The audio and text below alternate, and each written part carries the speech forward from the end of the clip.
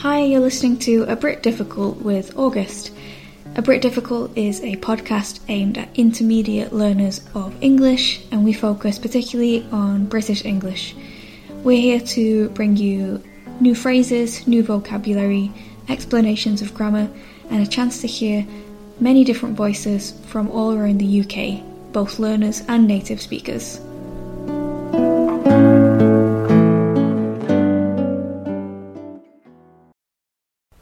Hello everyone, it's been a little while since our last episode. I was away on a trip again. I'm definitely enjoying taking many holidays this year. I am taking advantage of the bank holidays that we have here in the UK. We actually have quite a lot this year for various reasons. So I've been using those to travel, and yeah, I'm really enjoying it. So I hope you're well. And today's episode is going to be about idioms and phrases in British English.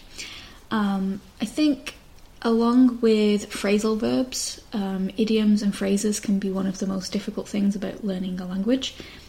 So an idiom is usually a phrase or a set of words that don't mean what they seem to mean on the surface.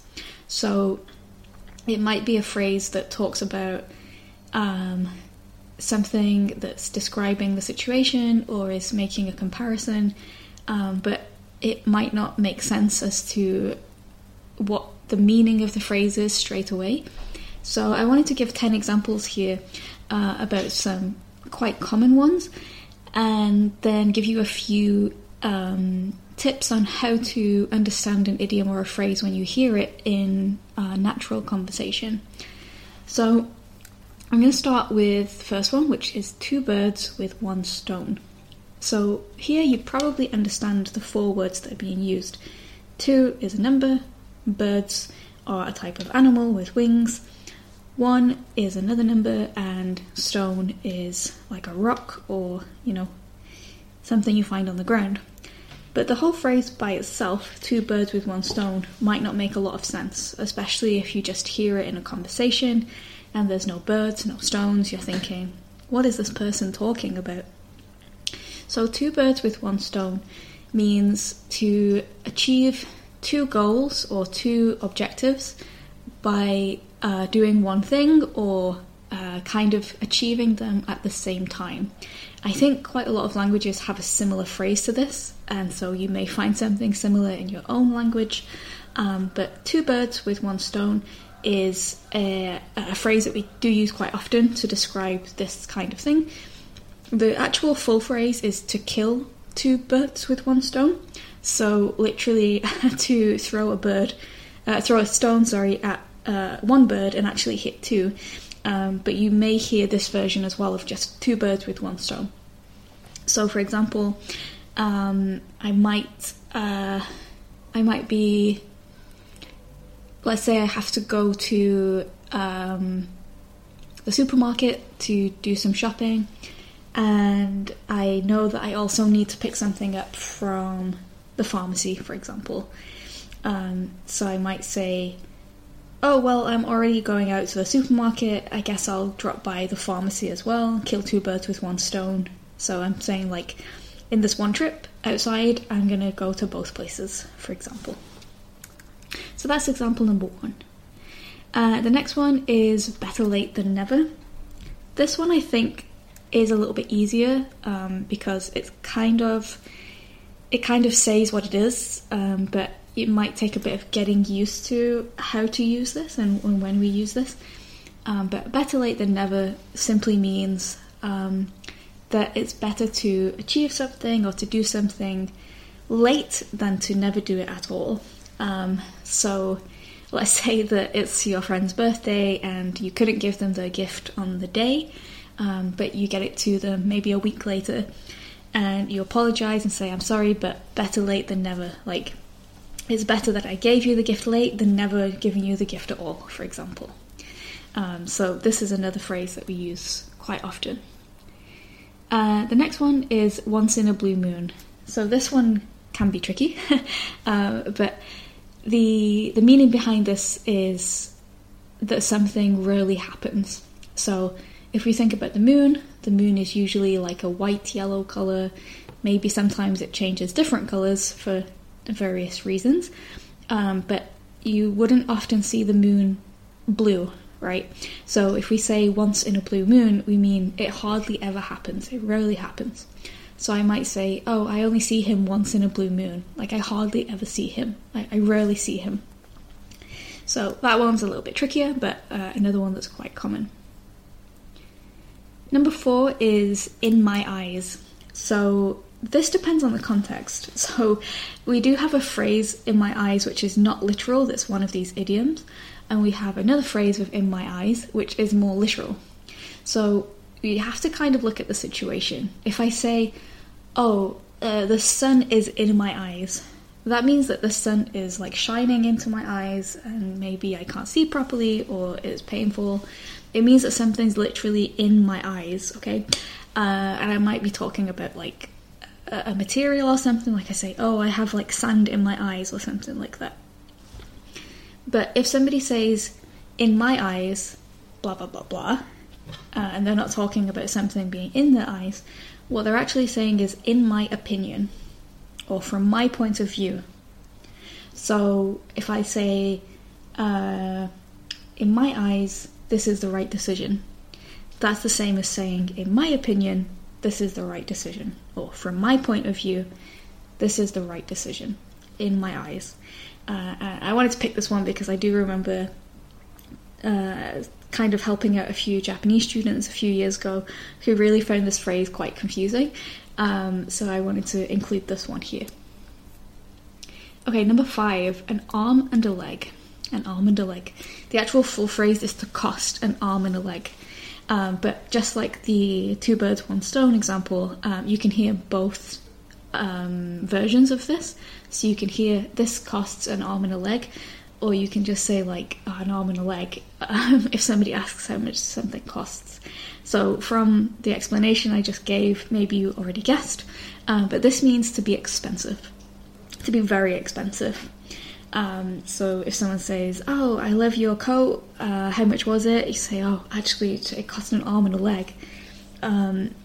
And yeah, it's just a phrase that means that something's expensive. It's the same as giving away one of your arms and one of your legs is that expensive. So that's a bit of a strange one, but one that you do hear quite a lot. Okay, number 6, to make a long story short. So this one again is a little bit more straightforward maybe. So to make a long story short, so to give the short version of a story, essentially. So if I say to make a long story short, it's the same as saying like in summary, or if you're familiar with the phrase too long didn't read on the internet, TLDR, it's kind of like that. It's kind of like saying, you know, there's more details, there's more information in this story, but I don't want to waste time, I just want to give you the important information. Or you just want to summarize what you've been talking about. You can say, to make a long story short, blah blah blah blah.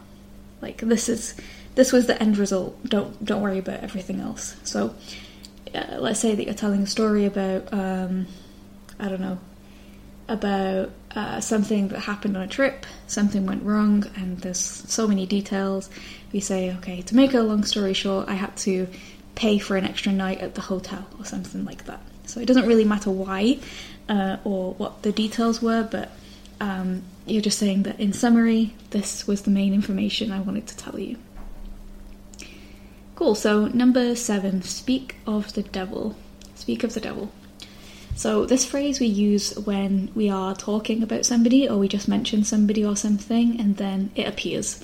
So let's say that you're talking about your friend with somebody else. It doesn't have to be something bad. It could be that you were just talking about something that they did, or some news about them, or something like that. And then they turn up, they appear.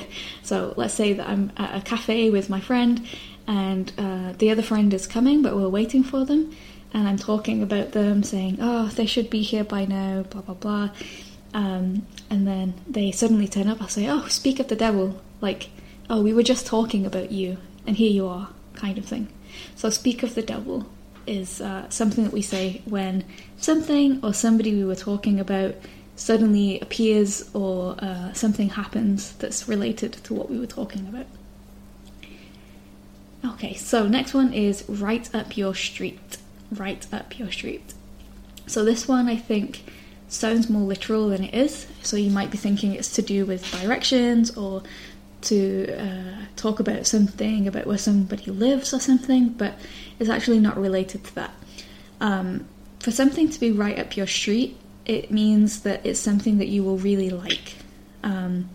So if I say, oh, I just started watching this new TV show, it's about, let's say it's about people who are studying abroad, and I have a friend who has studied abroad and really likes this kind of thing, and I say, oh, it's right up your street. It's something you're going to love. Like, I know that you'll like this thing. And there are a few different versions of this, so you can say right up your street, or you can say right up your alley. So A-L-L-E-Y. So an alley is like a narrow street, essentially. So you can say right up your street, right up your alley, or a very British version would be just your cup of tea. Just your cup of tea. And it just means this is something that I think you will really like. Okay, second to last one here is sod's law. This one I feel like is very British. Sod's law. We talk about sod's law when something goes wrong or something bad happens, but it's like a coincidence that this bad thing happens and that you kind of expected it to happen.